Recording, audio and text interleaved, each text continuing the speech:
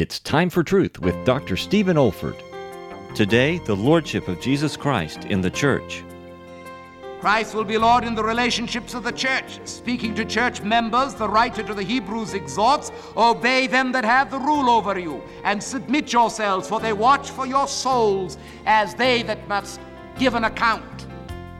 Here is an area which is utterly disregarded in our day and generation.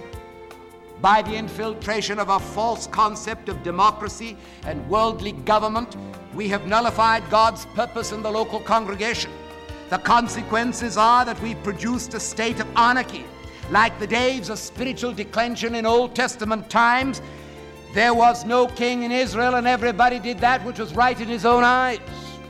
There can be no doubt, however, that God's intention is that the sovereignty of Christ should be recognized in the pastoral leadership of the church, worked out through the elders and deacons and leadership of the local church until everybody is aware that there's somebody in control. It's our head, Jesus Christ, by His Spirit, through the Word, through the leadership.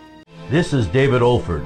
You have been listening to a message from God's Word delivered by my late father, Dr. Stephen F. Olford, who went to be with the Lord in the year 2004. If you wish to learn about our online resources or learning events at the Institute for Biblical Preaching, our web address is olford.org. That's olford.org.